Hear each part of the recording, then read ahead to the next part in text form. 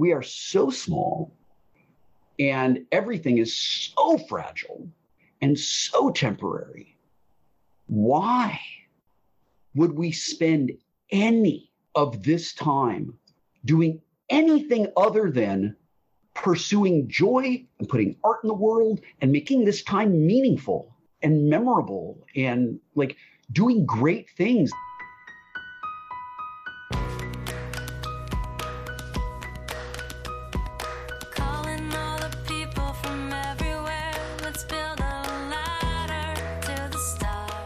This podcast is sponsored by BetterHelp Online Therapy. For 10% off your first month, go to betterhelp.com/dreamjob. Start living a better life today. Hey guys, it's Kathy Heller. Welcome back to the podcast. Today is July 4th, and I just want to say God bless this country. And I just want to say how completely grateful every cell of my being is that I was born in this country with all of its flaws and all of the things that we must continue to strive to do better. I am completely and totally aware what an absolute gift it is to live here, to be able to start this podcast, to be able to create opportunity, to be able to look around and see examples of people like Oprah and Steven Spielberg and the amount of things that we can create in this country and how this country can be for so many people around the world, what it's been. And I think about my grandparents and how they came here and how they were able to reach such heights. And my husband and I always cry on July 4th. We always listen to music and watch the fireworks and just feel in our hearts in the deepest way, just so much gratitude for the men and women over so long who have strived to really create something beautiful and next level in this world. So happy 4th, everyone. And I also wanted to say something about freedom, because July 4th is something that really brings that to mind. You know, what does it mean to be free? And I wanted to share something with you from Esther Hicks. I was taking some notes, and this is what she said. The reality you think you're observing, you're creating. It's not fun to be creating your reality by default. What's fun is to hold yourself in steady vibration with what you want and then witnessing the manifesting of your creations. No one else can mess up your reality. You're making your vibrational reality around observing what you're seeing, but you're choosing where to put your attention. Vibration turns to thoughts and thoughts turn to things. Your perception in the now is your reality. Not an easy concept for so many. You're the perceiver of your reality, which is why you're the creator of your reality. Your perception of your reality is uniquely your own. Two people can walk down the same street and have two different interpretations of what they see. You create your own reality, and the manifestation is now. The reason what you're seeing is because of your vibrational stance. Stop blaming everyone else for your reality. No one can vibrate for you. No one can focus for you. No one is responsible for what's happening to you. We mold our lives through our perceptions. You are depriving yourself of the reality you want. Be a witness of how thoughts turn to things.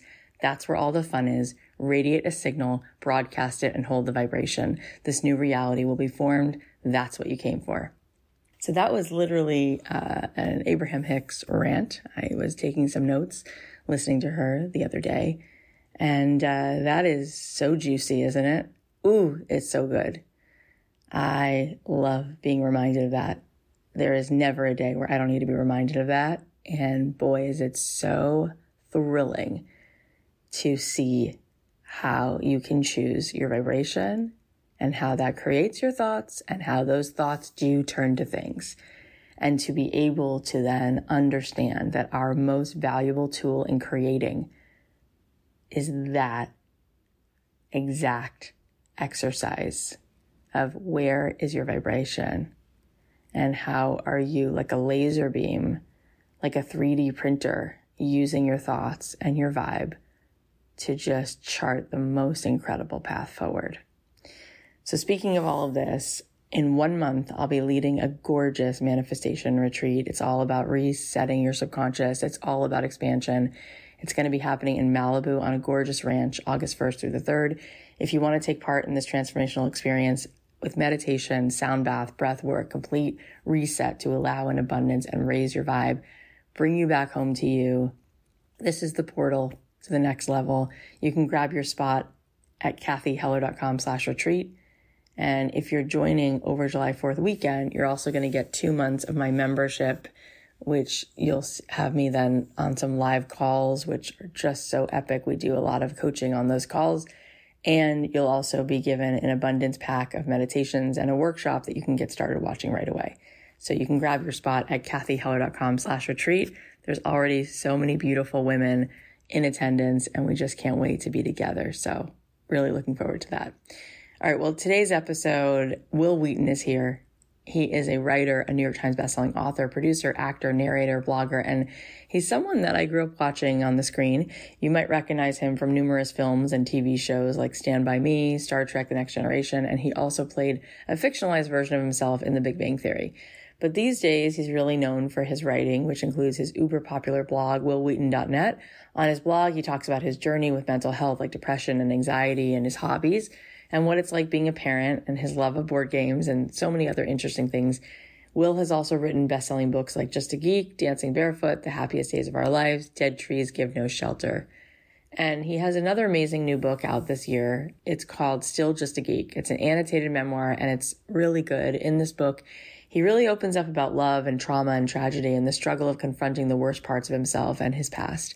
But he also celebrates all the strange, awful, beautiful adventures in between and how he's finding fulfillment in the new phases of his career. You might want to get yourself a copy or listen to the audiobook because he has said that it's a whole other experience in itself. You know, as a childhood star on the outside, it seems like this kind of person just must be living the life, and you assume it's probably pretty good. But behind the scenes, he was really dealing with a lot of abuse, and he was forced into things that he felt he couldn't escape. So I really want to take a second to acknowledge the amount of vulnerability that you're going to hear in this conversation, because he's been through a lot, and I think his words are important, and I think that they might shine a light and help someone else who's in a similar situation. It was such a joy to spend time with him, and I think that you're going to find that this is really, really juicy and empowering. So without further ado, please welcome Will Wheaton. You are so lovable and awesome. And we all got to experience it over and over and over and over again. So that's very sweet. Thank you. Yeah, no, you just are such a soul. Like the fact that you were available to allow us all into that like really vulnerable part of you. Yeah. And show up as a child and then as an adult and continuously like be full stop, so genuine and so sincere all the time in a world that's not, is just the coolest thing in the world. So I appreciate that. Thank you. So we're so excited you're here. We're diving right in, obviously. Great. Let's go. Let's do it. So let's talk about where this all begins. Okay. Where we all get to know you, which is, how old were you when all of this starts for you? So that's sort of a two-part answer. The really basic, simple answer is I was 7 when my mom made me go to her commercial agent's office and tell the children's agent, I want to do what mommy does. It wasn't my idea. It was not anything that I wanted to do. I was 7. And she coached me and told me like what to do. And we practiced pretending an audition. Like she really put me through all this stuff, right? And I'm 7. So like I want my parents to love me and be happy and be proud of me and all that. So I went in, I did exactly as I was told, and they liked me and started sending me on some auditions.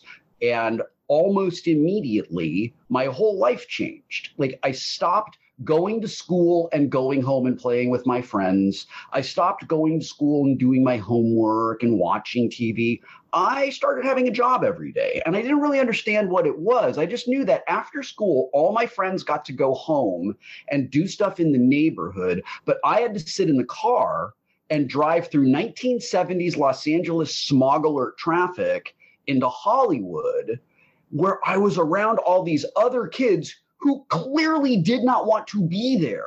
But my mom spent all this time really aggressively pointing out how all these other kids didn't want to be there, but I really did. It's like she was programming me. And I just didn't, I didn't know what was going on. But sometime between being 7 and 8, and my birthday's in the summer, so I don't remember if this happened in the fall or whatever, but somewhere between 7 and 8, I so clearly remember saying, Mom, I don't want to do this anymore. I just want to be a kid. I just want to be a kid. I want to go to school. I want to play with my friends. I just want to be a kid. And my mom said, I gave up my career so you could have a career. So you made a commitment and you have to do this. So I'm like 8. Oh my God. And I just kept sort of doing as I was told. I was about 8 years old. I think the first time I realized that my dad didn't like me.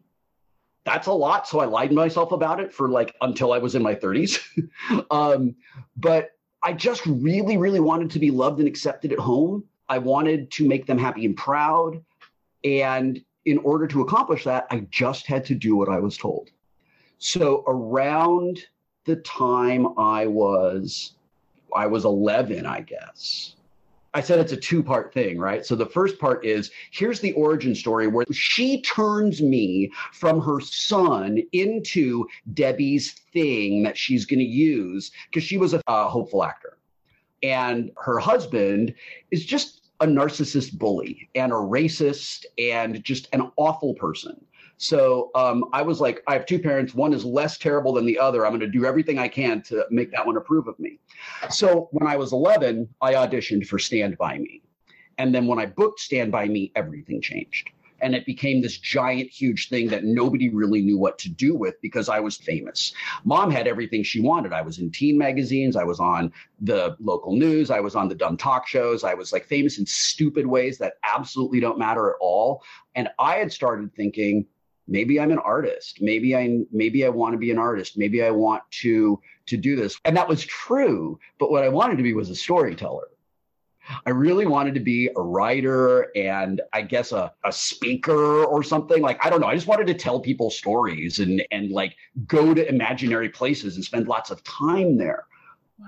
And I started thinking about that. And then I held on to that, like, I want to be an artist thing to make it okay for me to express myself as an artist being an actor all the way through my teens until I was about 18, where I was like, I don't have to do what you tell me anymore. And I don't want to do this. And I've got to go figure out what my life is about.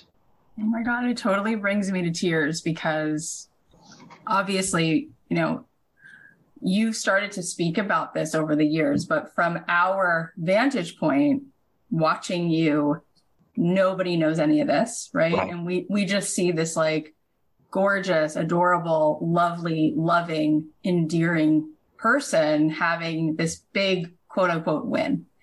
And to think that you were in this space where you felt so trapped and so uncomfortable. And to think that that's what was going on is so hard to even like to hold that as what was your experience. It's really heartbreaking. And it makes me think also because your performance in that movie, there's 2 performances I've ever seen. One is you in that movie, and the other is Ben Platt in Dear Evan Hansen, which I saw him perform it on Broadway. I flew to see him. Oh, wow. And he won the Tony for that, which had Stand By Me been a play, you would have won the Tony for that. Because the amount of depth and the rawness and the way in which every human being saw their own pain in you, how you were able, it like to think that that was because on some very big level, you were actually in that kind of pain. I didn't even know that until, I don't know, 5 years ago, 6, 7 years ago. What I will say is I was 100% turned into a thing by my mom. I was a thing. I stopped getting unconditional love. I stopped getting unconditional support. I was a tool for her. She is an unbelievably manipulative person, extremely emotionally immature. And I've said, like, loved me the way like a 9-year-old loves her dolls. Right. Like the love is so genuine and so intense, right? But like, it's a toy. It's a thing that the child uses to feel better or feel distracted or whatever. And that's what I became. That's the first thing. The second thing is when we were doing Stand By Me, I really liked it. I really enjoyed being on the set. I loved Rob Reiner. I loved River Phoenix. I loved not having to be around my dad for 3 months.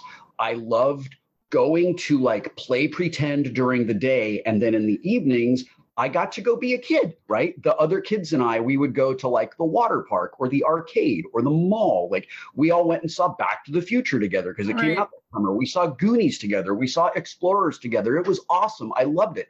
I knew what it was like to be a child with friends who like went on field trips and stuff. And I had never experienced that in my life. During production, Corey Feldman was a gigantic pain in the ass. He was a bully to me. He was a diva, and it was really just unpleasant.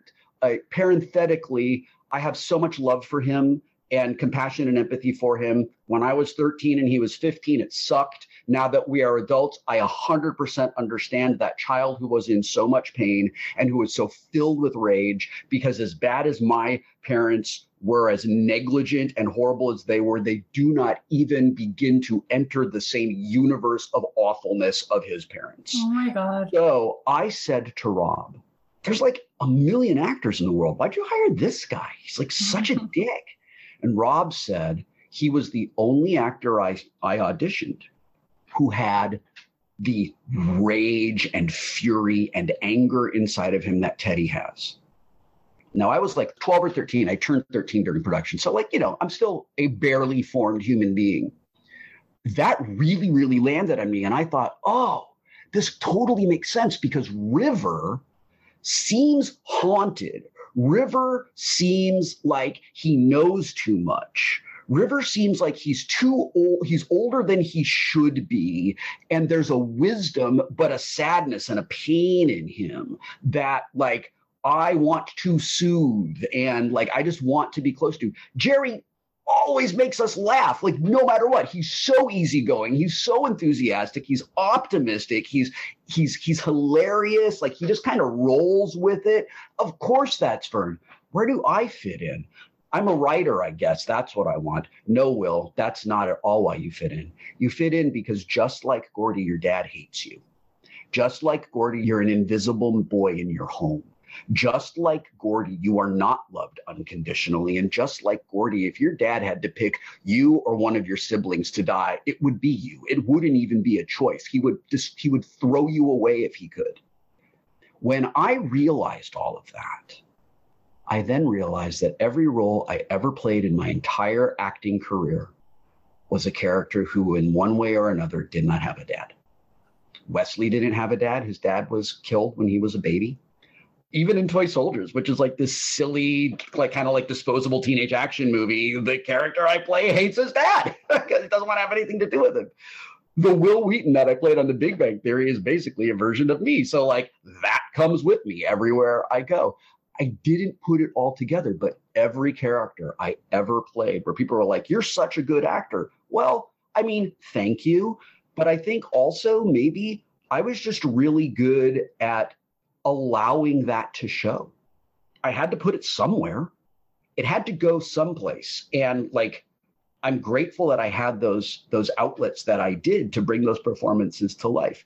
This is the point in my story where people listening to it begin to feel like, oh my God, I'm a monster. I loved those movies. I loved that TV show, whatever. And this is where I say, it's super okay. I'm glad you liked them. I'm thrilled that you liked them. It's very good work. They're wonderful works of art that so many people worked on. And it's really okay. Yeah. And, spare a thought for that little boy who's sad and scared. And then just know he turns into me. He ends up having a really, really great life. Yeah. And it's all, like in the TNG episode Tapestry, it's all part of it, like all the threads have to weave together, even the really painful, terrible ones. Yeah. And it's interesting that I made that parallel between that performance and Dear Evan Hansen, because that's a play that turned into a movie about a kid whose dad left and he has a new life and he doesn't feel seen. And what's so fascinating is that we don't talk enough about this, I don't think, in our culture about dads. I really don't. I really don't think we talk a lot about the imprint it makes. And my dad left and I didn't hear from him or know from him for a long time when my parents divorced and he actually got married, and my sister and I didn't even know, and he had a new family. I, at the time, didn't realize how much that was affecting me, even though I was very, very sad. It was only later on that I realized, wow, I've been like really tough. Like, it's all good, it's fine, but it's really not fine. And I think there's a lot of people who can identify with, whether it's a father or a mother, just feeling this thing with you through your life. And how did you, since then, right? Because you have such an ability to now really discuss this in depth. How have you made sense of it to a point where you could have this beautiful life now for yourself? How have you healed that to whatever extent you could? David Foster Wallace gave an amazing graduation speech once that was turned into a little book called This Is Water. It starts out with two fish coming up to each other. And one fish says, "Hey, how's the water?" And the other fish goes, "What's water?" The water in my life was that everyone's life is like this. You have to earn being loved. You have to work hard and tick a certain number of boxes to be worthy of your parents being proud of you. If you don't do these things, you've brought shame to your family. My mother's favorite and most effective manipulation tool whenever I stepped out of line to like step up for myself was, there's nothing more important than family. You're betraying the family. You're turning your back on the family. You're embarrassing the family. You're not taking care of the family. I had been financially taking care of the family from the time I was about 9, like well until I took all of my finances back from them. This is a totally separate thing. I trusted them to take care of my money. They stole hundreds of thousands of dollars from me. They forced my wife and me to like live paycheck to paycheck when we absolutely didn't need to, because I just trusted them. I don't even know what the word is. Like, this is abuse. Like, this is not, it is. Yeah, it's absolutely abuse. And I think that, well, I know that both my folks would absolutely say that it's not, because my dad only choked me a couple of times. And, you know, my dad only picked me up by my neck and shook me in front of my friends like a few times. He only came and screamed in my face that I was a dumb little fuck when I was sitting with like 6 of my friends. Only did that like 5 or 6 times. Like somehow, you know, it's all okay, or it was my fault for making him mad. It was like all of that. It's all the things that people who are targeted and who are abused hear all of the time.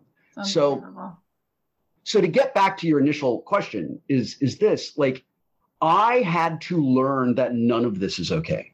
Yeah. I had to learn, in order to be the dad my kids deserve, in order to be the husband my wife deserves, and in order to be the person I deserve, I had to figure out that none of this stuff is okay and it's absolutely not normal.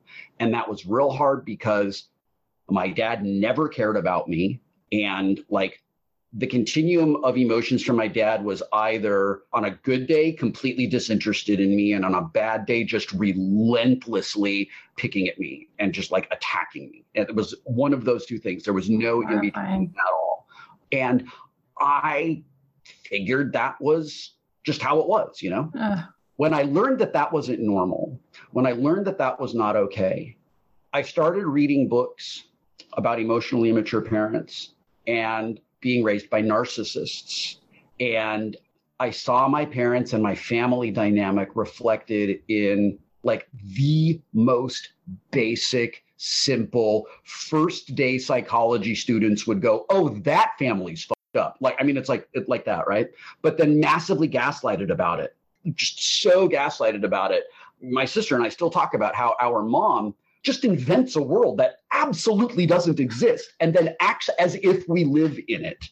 Like, that never happened. What are you talking about? Literally just happened, right? And that stuff made me feel crazy. To avoid the pain of it, I was a very functioning alcoholic for about 10 years. I really let my kids down a couple of times without realizing it. I suffered and struggled like crazy.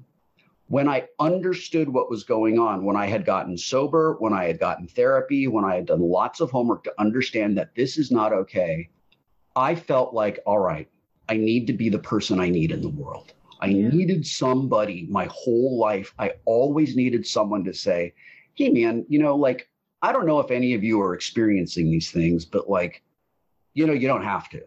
Like, this is not right. This is not normal." And I realized that, like, I watched my dad and mom give all kinds of love to my brother, the golden child. I've watched them give unconditional love to my sister, who's their only girl, and just withhold it from me. It was just a choice. It was like an absolute choice. And when I realized that, I realized this is not about me. I'm just unlucky. I'm really unlucky that these two selfish, emotionally immature people that I got stuck here. It's a bummer. And when I realized that it wasn't about me, and this is a huge thing that I think has been really helpful to me in my entire adult life. I don't know if I could have embraced this when I was younger. I don't know if I had lived enough to fully understand it, but I have concluded that when somebody's horrible, it is never about you, ever. It doesn't matter what it is. If you screw up and somebody's reaction to that is massively out of proportion to the degree of screw up, and you've been like, oh man, I screwed up and like, let me make it okay. And they will not, that's not about you and your screw up. That's about them. So part of this thing that shifted in me years ago, what happened was I quit drinking. I started antidepressants. I started regular therapy, and I started to get better.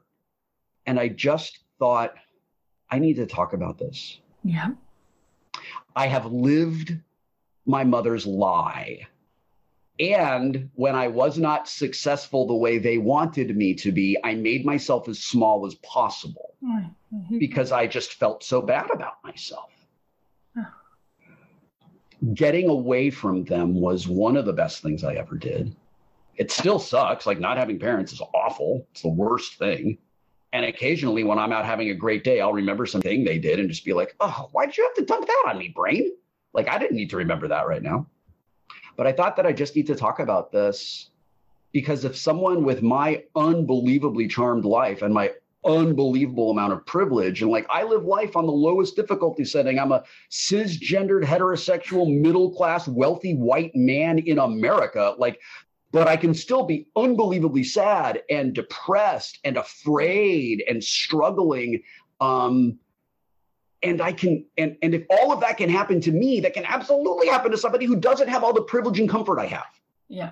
And maybe I have an opportunity to share some of the things that have worked for me that would have been helpful for me to hear. Maybe I can say the things that like Jenny Lawson said for me a long time ago, or the guys from Penny Arcade said a long time ago. Like those sorts of things. I started talking about just having depression and anxiety and all of that when I still had contact with my parents. And they were my dad didn't care, but my mother was mortified. It was so embarrassing and shameful. And I was like, that's why I'm talking about it, because your shame and embarrassment made me suffer with untreated, undiagnosed mental illness for literally my entire life. And like, there's a real fine line between blaming and holding accountable. But like when you force your 7-year-old to go to work and then don't listen to them, when your 7-year-old is clearly being bullied by your husband and you never stand up, when your 13-year-old is being bullied by your husband and you make your 13-year-old apologize to the bully, your 13-year-old's brain starts to change. Yeah. We just can't help it. And all this stuff kind of like happened to me. And I tried for years. I was like, listen, we're all older now. We're all adults. Can we please talk about this? It was not going to happen. Oh my gosh. I was just watching this weekend, Ram Dass. There's like a couple documentaries of Ram Dass that you can find on Amazon Prime. And there's one that's called Becoming Nobody. And it's about the beginning of it. He talks about somebody training, how his parents wanted him to be somebody, the somebody that they wanted. And they put him in the somebody suit and kept praising him for being the somebody they wanted. And he came to this place of like, but I'm so miserable getting praised to be this somebody. I'd rather be who I really am, which is my soul, my consciousness, this awareness, this whatever I find when I meditate, when I do LSD, when I do psilocybin, this part of me that's actually bigger than somebody that you want me to be. And you would probably love it if you haven't seen it, because I haven't. He also, Ram Dass, he just beams light, he's just such an enlightened person. But it is so important that we talk about this. One of your friends / co-stars, Maya Bialik, her recent movie, it's about her upbringing and just the stuff that was going on in the mental illness in her family. And I cried from the moment it started till the end, because these slice of life, true depictions of what somebody is and has been dealing with there's a woman, Emily Esfahani Smith, who did a TED Talk called Happiness is Overrated. And in her research at Harvard, she found that what people want more than happiness is belonging. Mm-hmm. And so when you name this, people feel less alone. There's this idea in folklore and mythology that if you know a demon's name, it can't hurt you, right? Like you dispel it. Like the demon does everything it can to keep its name secret. Even the demons, especially the demons you summon to protect you, right? And then long after they have stopped protecting you, they hang around and now they extract their price. And to dispel that demon and send it back, you have to know what its name is. And in like mythology, it's some cool Germanic, Aramaic demon name. But in my real life, it was child abuse. And it was PTSD. And it was being gaslit all the time.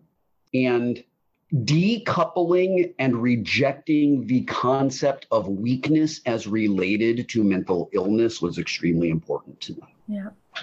And if nothing else, what I hope I leave behind in this world is something that pushed us away from being shamed and embarrassed and feeling weak and helpless when we have mental illness, and moving us toward normalizing mental health treatment and mental health care. And hopefully at some point, I don't go on podcasts to talk about the time I wore a cast on my wrist.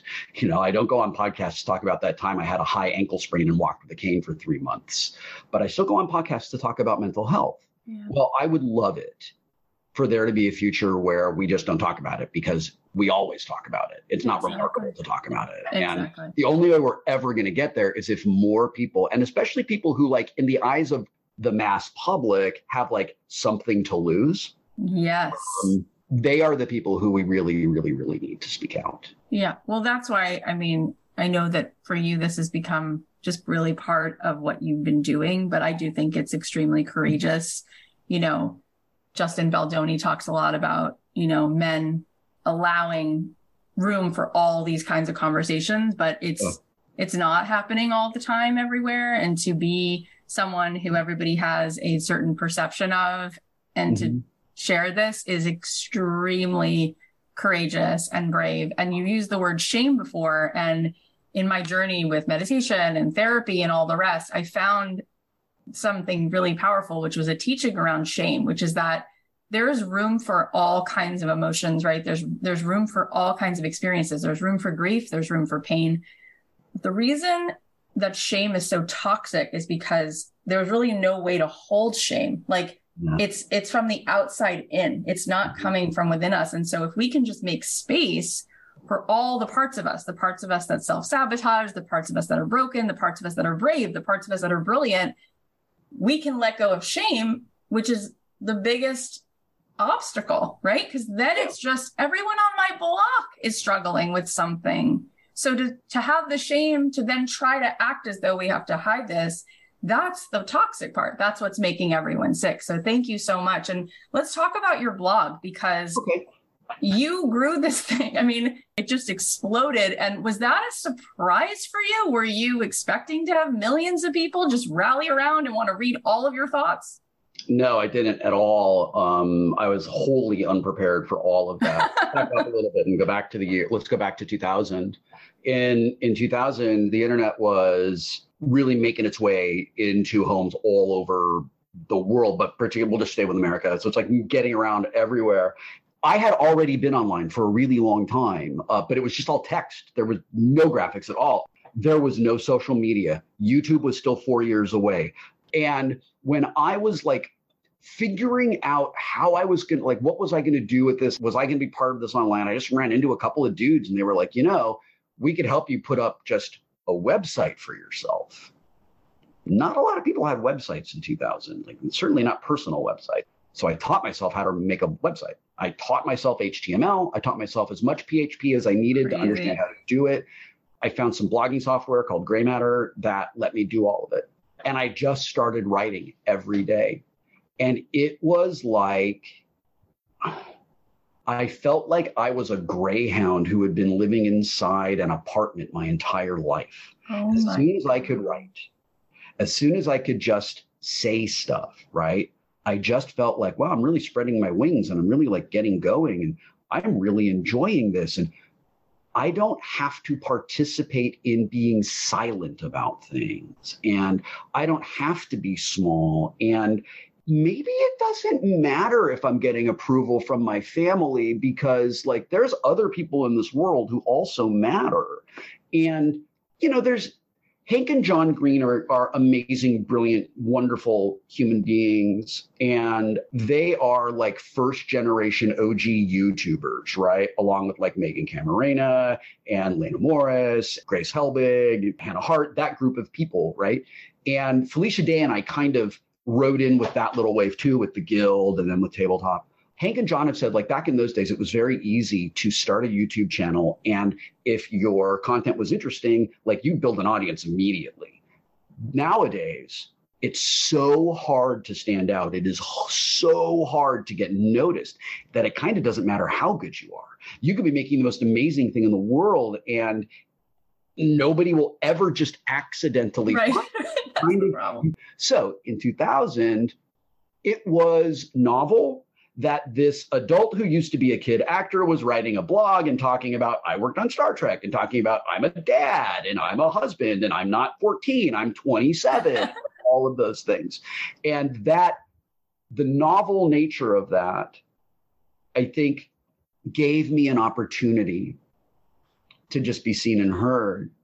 And I thought I had more to say then than I actually did, which is, I think, part of the beautiful arrogance of youth. I wish I had been a bit more responsible and reflective and all that. Again, the arrogance of youth. Someone who reviewed Still Just a Geek said beautifully, and I'm so glad that she said this. Of course, it came from a woman. I just have always felt that like men in their 20s shouldn't write memoirs because they haven't lived long enough to do it. And I was like, yeah, I felt that way when I was pushed into writing Just a Geek. And I was like, I don't want to do this. I don't have a story to tell. But everybody's like, you got to write a book. You got to write a book. Like, if you don't write a book, you're not a real writer. And so I was like, fine, I'm going to do that. I'm glad that I did it because 20 something years later, 18 years later, 18, almost 20 years later, I came across what was like basically an unfinished draft and looked at it and went, oh, I know how to turn this into a full.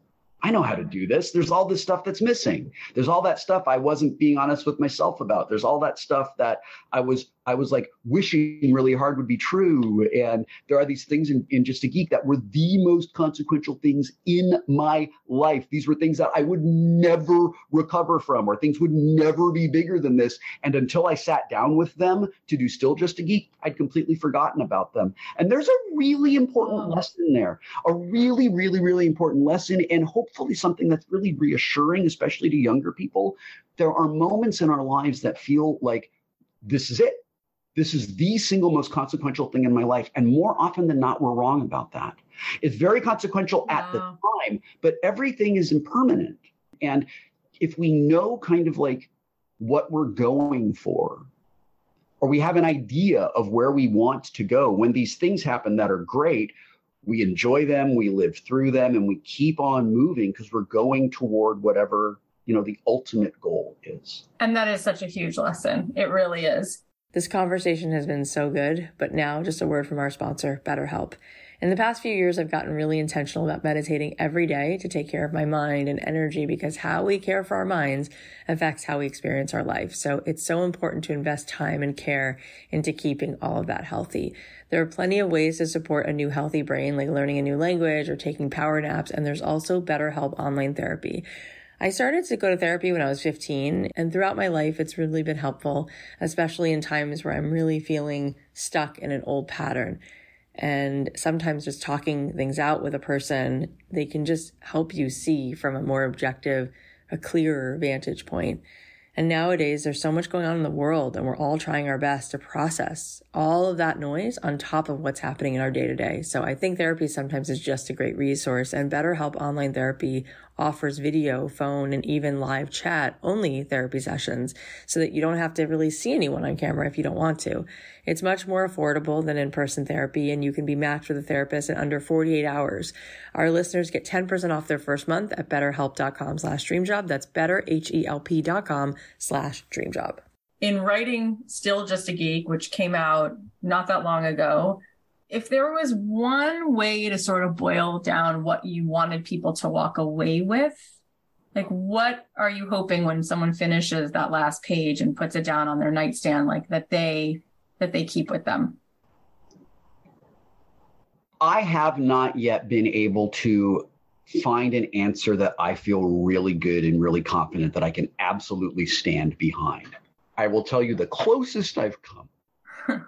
No one thing in any of our lives absolutely defines us.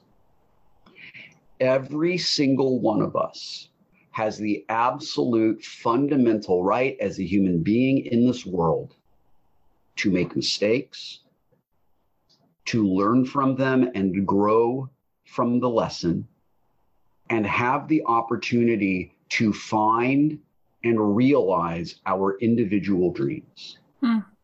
So beautiful. That was almost entirely taken away from me.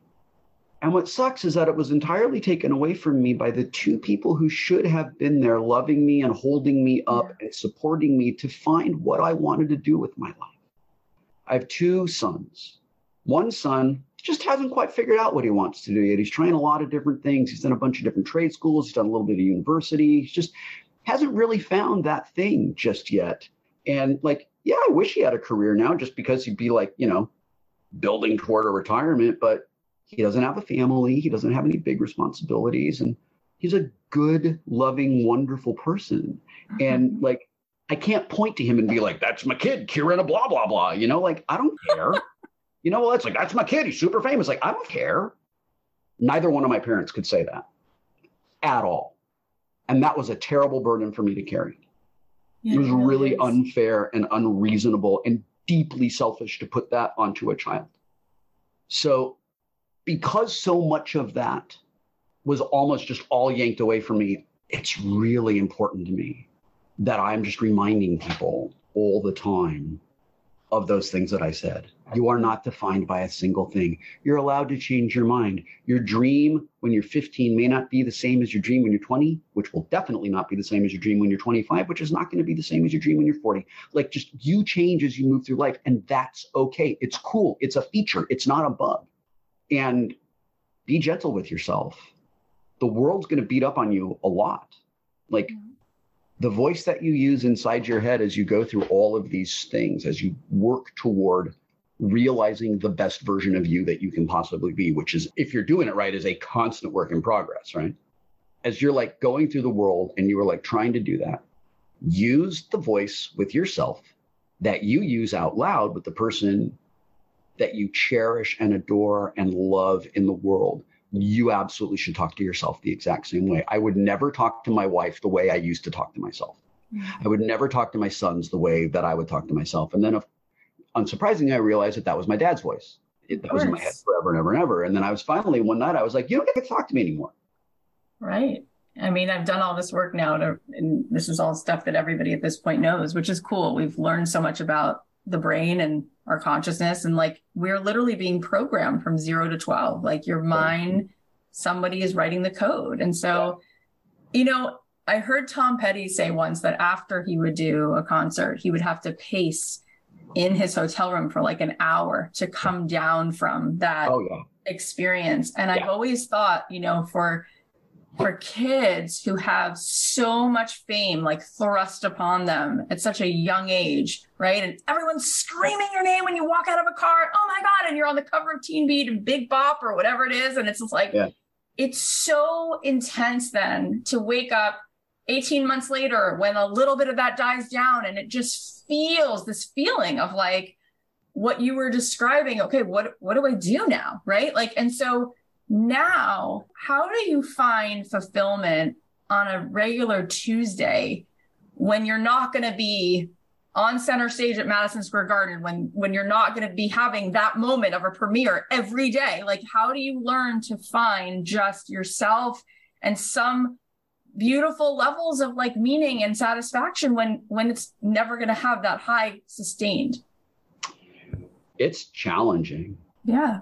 Ann and I went to a concert a couple of weeks ago. Our friend took us, and he's fancy, so we got fancy treatment. Good. We were like 6 rows back from the stage or whatever. And I turned around and looked at the theater. And I have played theaters this size. Yeah. I've stood on stage in a sold out house of 8,000 people. Like, I've done that. And I looked around at all these people and it was like, none of these people care that I'm here. That's not true. They just didn't know. No, nobody cares. They're not there for me. They're there for somebody else. It's great. It's amazing. Yeah, but believe me, they care. Believe me, they don't. It's cool. Okay. It absolutely doesn't matter. It's incredible. I loved it. Okay. To get to do that, it's a privilege and it's a burden. Yeah. Especially for a young person who doesn't have perspective. Right. The trick is to understand that, like, it's not about how many houses you sell out. It's not about how many records or books or tickets you sell. It's not about that. It's about the process of making the work. Yeah. I have friends who are in bands, and every single one of them has said when they finish recording the album and then they tour it, they want to re-record the album after they tour because now they understand it. Mm. And because they've lived with it for a while. Yeah. And I absolutely get that. The joy comes from making the thing. The joy is doing the work. When I finished Still Just a Geek, part of me was like, immediately began to freak out about what was going to happen. And I was like, you stop, sit down, and listen to me. Everything that we can possibly do is done. Mm-hmm. It's all in this file that we are about to mail, right? It's over. Whatever is going to happen with this book has already happened. You just have not yet observed the results. So what are you going to do?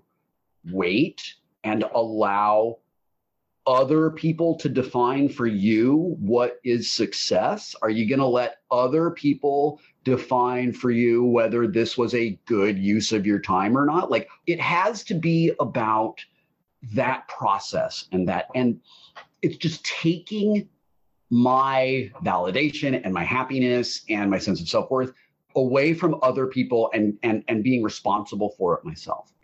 It's really cool and wonderful. And I'm so grateful that this book is landing on people the way that, like, I hoped it would. I am hearing from people. I'm hearing from fellow survivors. I am hearing from fellow parents. I am hearing from people who have really nothing in common with me, how much they enjoyed the story and how much it was inspiring and that they were really glad that they spent the time with it. A big part of this story is about this almost 50-year-old man talking about what it was like to be an abused child who lived in the public spotlight where all of that was secret and hidden.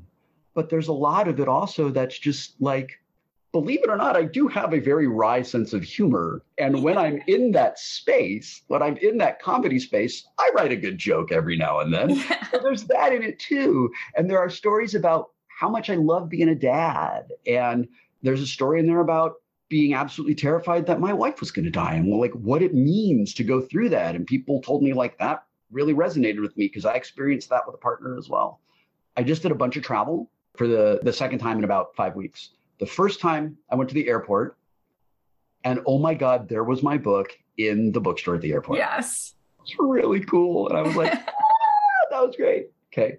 So I took a picture of it. I was like, this is cool. I want to remember it. And I said at the time, you're never going to see this again. Just love this moment, you know? When you are in an airport again and you go to the bookstore and you do not see your book there, that part of your brain that was programmed by dad is going to tell you you're a loser because it's not there anymore. Don't listen to that part of your brain. This is awesome. You did this and enjoy this. And then like, don't make it important if it happens again or not. You know, like whether this happens again or not, this moment is valid and meaningful. I don't know if that is just a thing that comes naturally to people. I don't know if it is my weird, broken, abusively programmed brain, like having to be reminded of those things. Yeah. I hope for other people that they don't have to be reminded of those things. You know, it's just like, hey man, I did a great performance and the house was sold out. That's amazing. Cool. Well, 4 nights from now, I did a great performance and the house was half full. 2 great performances and I loved them. And that's what it really has to be. That's where I have to put my focus. It's so, so healing. And it brought tears to my eyes when you just shared that. And, you know, when you first came on and we started recording, the very first word I used to describe you was lovable. And I said that because that's how I feel.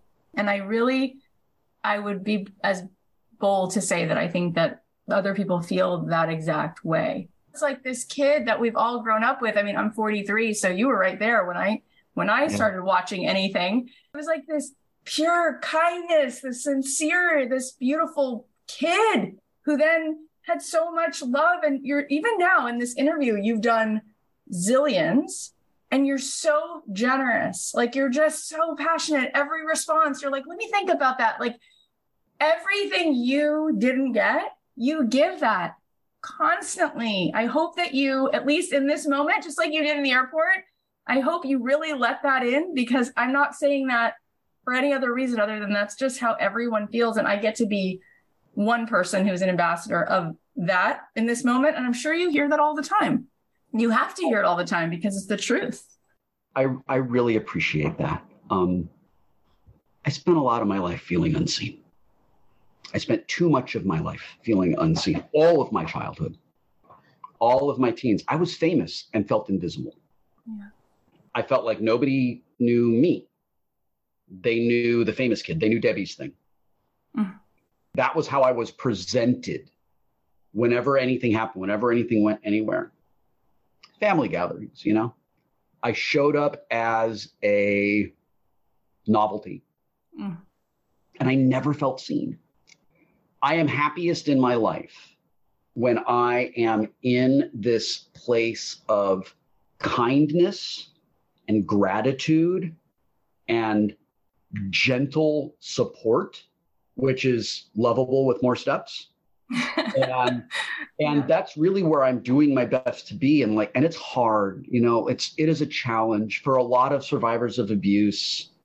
And for a lot of us who are trauma survivors, we just have really overly attuned fight or flight reflexes. Our freeze and fawn responses are really strong. We're hypervigilant. And it can make me feel like the dog in the car who can't just lay down, you know? It's exhausting. And I actually totally relate to it because I had so much of, you know, my own trauma in my childhood. And I went to a week-long psychodrama week of therapy. Mm-hmm. And a lot of podcaster friends of mine were like, no, you need to go. Like, it's amazing. And so I went for 6 days and you give away your phone and you basically are in these small pods where somebody plays you as a kid and somebody plays your parents and there's a therapist there. And on the last day, it was my turn. And the therapist told me to have someone play me as a child. And both my parents were, you know, there's just a lot of stuff in my childhood. So she said, everything your parents gave you to hold, take one of these big blocks, there's these huge foam blocks, and hand it to this kid who's playing you. Mm-hmm. And then whisper in her ear what they're handing you. So it's like, you know, here's my dad telling me about his affairs and telling me to keep them a secret from my mom. Here, hold this. You know, here's my mom trying to commit suicide twice. Here, hold this. Like just on and on until this girl playing me, you couldn't see her. She was holding this huge stack of these styrofoam blocks.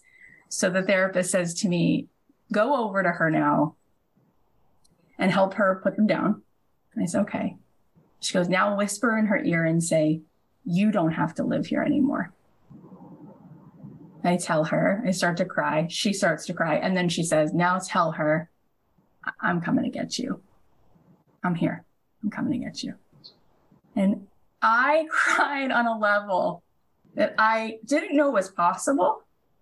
And it was so helpful to me to realize that this little girl inside of me who had to handle and hold way too much, way too early on, she's looking to me now as like my adult self. And she's like, don't throw me to the wolves anymore. Like, come and get me. And I now can see, even though it's really hard and I still have all of that stuff, like you said, like that fight or flight response goes on really fast. I can see now that little kid and she's so good and she's too good, right? And I'm wondering, like, when you look back now, because you've shared so much of what you were experiencing, but now when you look at that 7, 8, 9, 10, 12-year-old kid, can you see what we see? Like, do you see now, like, how easy it is to love him? Oh, absolutely. Yeah, absolutely. There are times. So parenthetically, I guess, I do not believe in a single supernatural thing in this world. And that said, I have had these moments where I feel like young me is like crying out to just be acknowledged and recognized. Like young me needs something, and it will be sparked by like, my Tron machine is behind me. I'm like playing a video game, you know? And I'll get some weird memory of being 11 years old. And I will have to kind of like stop what I'm doing. And as an adult, as a dad, as a godfather, as an uncle, as who I am now, I am there for that little boy. And I tell him, you're super safe now, buddy. Mm-hmm. And even, you know, that memory is experiencing something firsthand in like, we'll say 1987 or whatever. And I like do this thing where I kind of like cognitively stand up for me the way I couldn't stand up for me then. And in the process of doing that, things that keep coming back, moments where I'm just like, how could they do that? Like they lose a lot of their sting, they lose their immediacy, and ultimately they lose their power. And they just kind of end up put away in a library somewhere, you know, of like things to not do. And both of my parents really mocked and belittled the idea of the inner child. As I get older and I see therapists talk about things that are really natural and really helpful and really, and really like positive and loving and nurturing, they're all things that both of my parents were like very disdainful toward and openly contemptuous of. And it's real interesting to me. We've had conversations with my friends and other people who I love about how when someone doesn't want you to be able to have boundaries for yourself, when someone is not telling you and teach, especially a parent, when they're not teaching you how to like stand up for yourself and set your boundaries, which are so important for like healthy interpersonal relationships, right? People who respect your boundaries aren't going to have a problem with you having boundaries. They are the fundamental, they are the keystone of long-term relationships. Well, when parents are all about blowing your boundaries down, it's because they are benefiting by ruining your boundaries. Yeah. It gives them a control over you that they otherwise would not have. I didn't even realize that until I was like in my 40s. Same. I've spent an enormous amount of time the last few years really remembering and just kind of like almost like free writing, just writing down and letting the kid talk and just write down whatever he is saying, whatever he is feeling. Because my whole life I wasn't allowed to. I couldn't say these things out loud. I tried a few times, but I just wasn't really heard, you know? Yeah. And I didn't really know how to express the severity of what I was experiencing. And to everybody on the outside, it looked great. You know, we who are trauma survivors are extraordinarily skilled at keeping our trauma hidden. We who are abuse survivors are magnificent at protecting our abusers. It's astonishing how good we are at it. Yeah. And there are people who, my entire Star Trek family, when I ended having contact with my parents, over the next few months, whenever I saw someone from the cast of Next Generation, I needed to tell them personally and privately, like, listen, here's a 5-minute encapsulation of the truth of my life. And the reason I'm telling you all of this is that when I was a kid and we were on Next Generation, you were a parent figure to me. Every member of our cast was a parent figure to me in different ways. They all showed up for me all the time. My parents never showed up for me. And my Star Trek family showed up for me. My studio teacher showed up for me. There were a couple of directors who showed up for me. My costumers showed up for me. You know, those were people who loved me and cared for me and contributed to like saving my life, you know? And every one of them, every member of my cast, including Frakes and Gates, who I am closest to, didn't know because I hid it so well. And then they were like super sad and like, oh, I wish we had known. And I'm like, you know what? I don't think I knew. Yeah. I don't think I fully knew. All I knew was whenever this guy is horrible to me and I try to say or do anything about it, I get in trouble. Yeah. I wrote recently that when every room you walk into is full of people who have already made up their mind about you, oh my God, you just stop walking into rooms. Yeah. But what's the point? Yeah. And I had this thing where like toxic fandom when I was on Star Trek was really cruel to me and reaffirmed all the terrible things my dad said about me.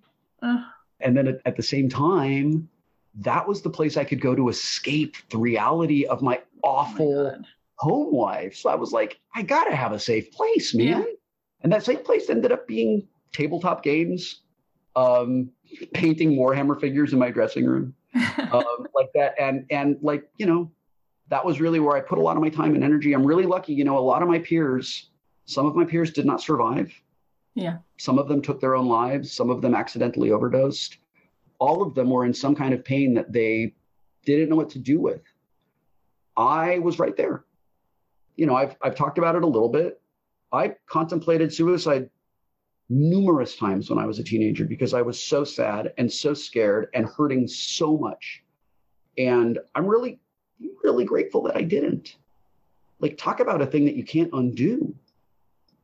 But like, nobody should feel that way. Nobody should feel like they're just out of options.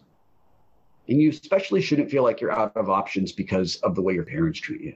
Yeah.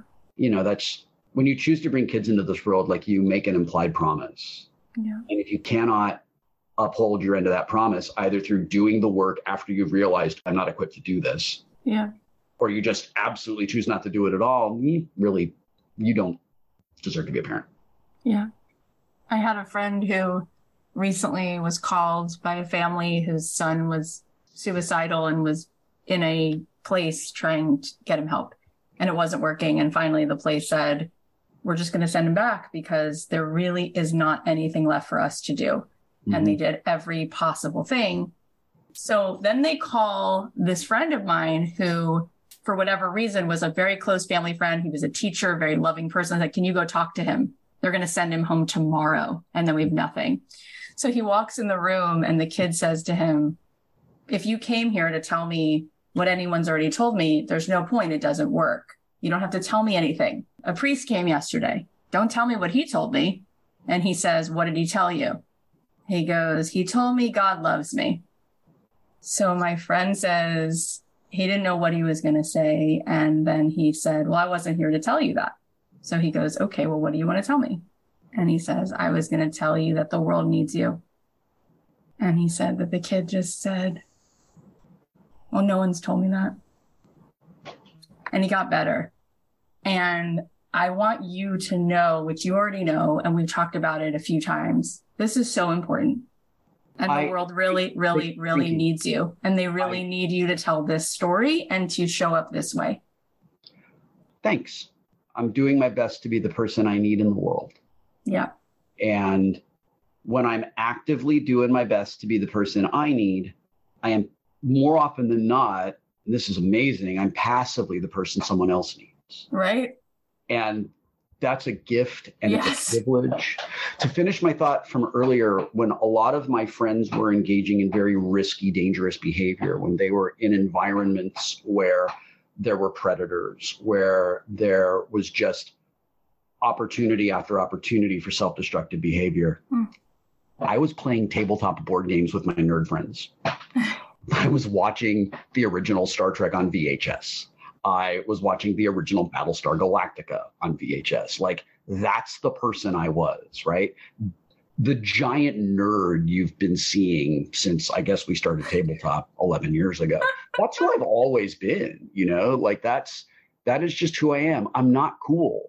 I don't go to clubs. I don't go hang out with beautiful people. Like, I go to punk shows that are like in basements. Like, that's where I'm at home, you know? Like, I don't like fancy places. It's just not at all where I want to be.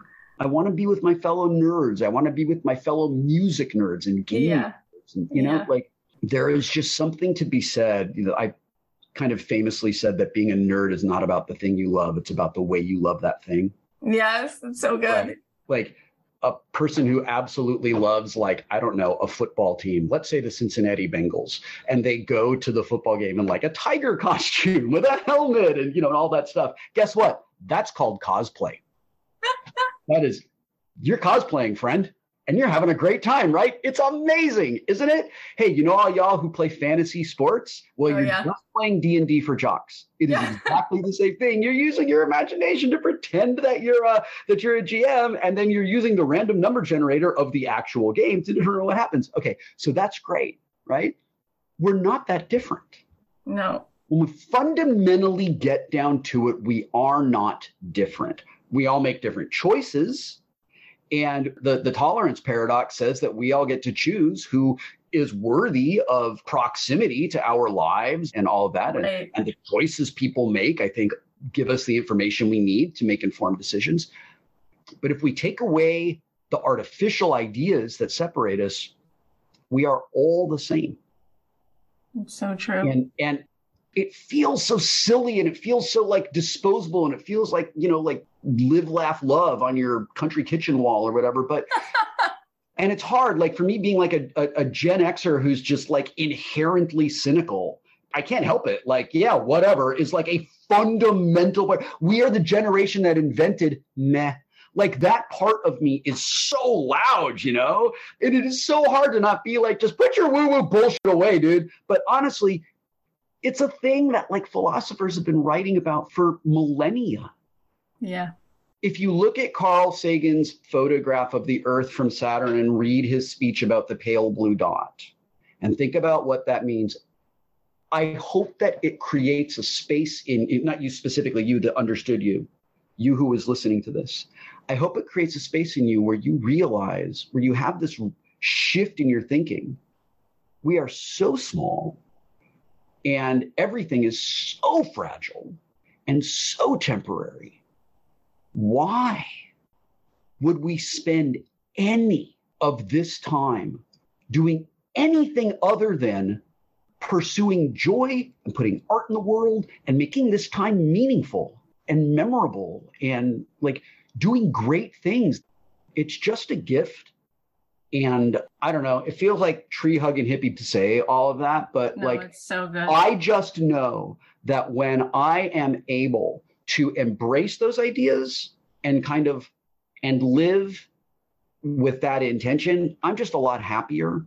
Yeah. And I just, there is a person listening to this who's like, well, yeah, like, if I had your life, I'd be able to do the same thing. I absolutely get it. I am massively privileged, 100%. I absolutely acknowledge that. And I'm just grateful that gives me the opportunity to live in that place and live by example and inspire other people to hopefully reach for it, themselves. It's just, I said in a speech once, life's too short to be Voldemort. Yeah, that's a good way to say it. And it's such a beautiful way to end. And I'm sure that clip is going to be played and replayed, because when you think of the Earth in that photograph, this pale blue dot, you're right. Like, there is nothing else to say other than that. There really isn't. Nothing else needs to be added. So tell everybody where they can buy the book and follow along with all of your adventures. The book is called Still Just a Geek. It's available every place you get books. There is an audio version that I narrated that has material that was not in the print version, because as I was telling my story, I remembered things that I didn't remember when I was writing it.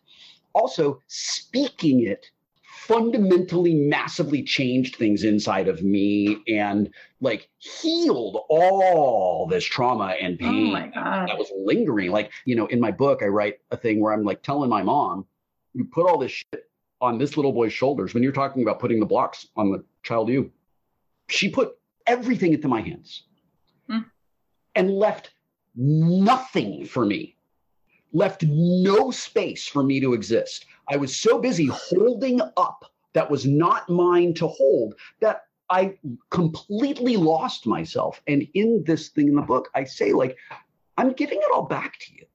I will not carry this anymore.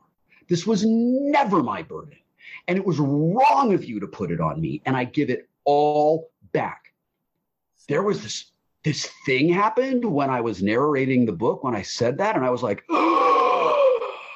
it was like coming up for air after having been underwater for 5 hours. Just that, like, oh. And it wasn't there when I wrote it, but it was there when I said it. So if you're a person who wants a visceral experience, I think the audiobook is a real way to experience that. If you're a person for whom that might be a little too intense, which is really valid, I hope you'll check it out in print versions. If you ever wanted to find me on the internet and establish a parasocial relationship with me, I am on Instagram and Facebook as It's Will Wheaton. I don't use any other social networks unless you count Tumblr, which I really don't. I'm willwheaton.tumblr.com. It's an aesthetics Tumblr. If you like Betty Page and Vaporwave, then you definitely want to follow that Tumblr blog. And then my home base since 2000 is and always will be willwheaton.net. So those are the really easy ways to find me. And if you only want to remember one thing, willwheaton.net has links to absolutely everything that I care about. Lots of other fun things that I do. I do a silly podcast, and I occasionally stream on Twitch and things like that. You can find out about all of that at willwheaton.net. Well, hearing you talk and being witness to you over this last little bit, it's like watching John Williams get up and conduct at the honestly. And then I'm like, this is just one thing you're doing in the many things that you're doing in this day and this week. And you give so much of yourself, your presence. So I just want to say it is acknowledged, and I learned so much. I feel like I just had a ton of healing because you just named really so much. And so I just want to say you're awesome, and you're just really, really a rare gift. So thank you so much for all of it. You're very kind. It has been a real privilege and a real pleasure to talk with you. And it means a lot to me that you see me. I feel very, very, very seen. I've done a ton of press for this, a ton. There was a point last month where I told Anne, this is getting to be re-traumatizing. I need a break. Yeah, I understand. And in all of that I've done, I've only felt truly seen a couple of times, and I really appreciate it. It means a lot to me. Thank you. You have been part of my life for such a long time. So, sometimes you meet those people and you're like, I hope that this person turns out to be... It's so risky, right? Man. Sometimes. Well, you're 1 zillion times cooler than the kid whose magazine picture was in my room with it was you and Ricky Schroeder and Jason Bateman and Fred Savage. And you're such a huge heart of a soul of a person. And I'm better for it. So you're just so cool. I'm so excited for what's next for you, because you only said that you started having these big capital R realizations in the last decade. So it's can you even imagine what's going to pour out of you? I'm working on a couple of fiction projects right now that are really fun. And because I know myself better than I did 2 years ago, I have a clearer voice.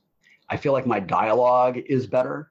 And I feel like my ability to be objective in the plotting and realization of the story is at a place where it wasn't before.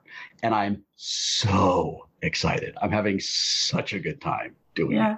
And we have so many fans. And I think that it's pretty cool that you see that and feel that. So it's we're ready. We're ready for the next thing. So thank you. Thank you. I'm going to do my best to keep earning your time and attention. And I really appreciate the opportunity. Thank you. Oh my gosh. That was really, really such a deep conversation. Here are the takeaways. Number 1, all the threads have to weave together, even the really painful ones. It's all part of the tapestry. Number 2, no single thing in our lives absolutely defines us. Every single one of us has the fundamental right to make mistakes, grow from the lesson, and have the opportunity to find and realize our individual truth. Number 3, your dreams might change as you move through life. It's not a defect. It's a feature of being human. Be gentle with yourself. Number 4, it's not about how many houses or records you sell. The joy comes from the process of making the work. Number 5, tell your inner child that you're super safe now, buddy. Stand up for yourself in the way you couldn't do back then. You no longer have to participate in being silent or playing small. Number 6, be the person you need in the world. When you do that, you become the person someone else needs. Number 7, when you take away the artificial ideas that separate us, we're not really that different. We're all the same. And number 8, we're so small. Everything is so fragile and temporary. So why would we spend any of this time doing anything other than pursuing joy and putting art and beauty in the world and making this time meaningful and memorable and doing great things? This is a gift, and life is too short to be Voldemort. Thank you so much for listening. I know that there's so much going on, especially today's a holiday weekend and it's summer. And I really appreciate that you're here, and I hope that you're getting so many valuable things from this, and I will continue to pour my heart and soul into every episode. There are so many good episodes coming up, so make sure that you are subscribed on Apple Podcasts or follow us on Spotify. Of course, it's free to subscribe, and it makes sure that you don't miss anything. And if you are enjoying this show, the very best way you can support us is to leave us a review and to share the show. So if this show touched you in some way, maybe you could think about texting it to someone and sharing the link or emailing it, or you could post about it on your Instagram and tag me at Kathy.Heller, and you can tag Will, and he's at Will Wheaton, and Will is spelled WILWHEATON. I'm sure that he would love to see if you enjoyed the conversation. And just to remind you, if you want to be at my retreat, August 1st through 3rd in beautiful Malibu, you can sign up at kathyheller.com/retreat. It's going to be on this gorgeous ranch with twinkly chandeliers in the trees. It's rustic, it's bougie, it's gorgeous. We'll have sound bath and breath work and meditation, and we will move space and time, and you will feel like you just came into this place that really feels like you in the biggest way, and the things that you will create as a result will be epic. You can join us at kathyheller.com/retreat. I love you so much. I'll leave you with a song. Happy 4th of July. Talk to you Thursday.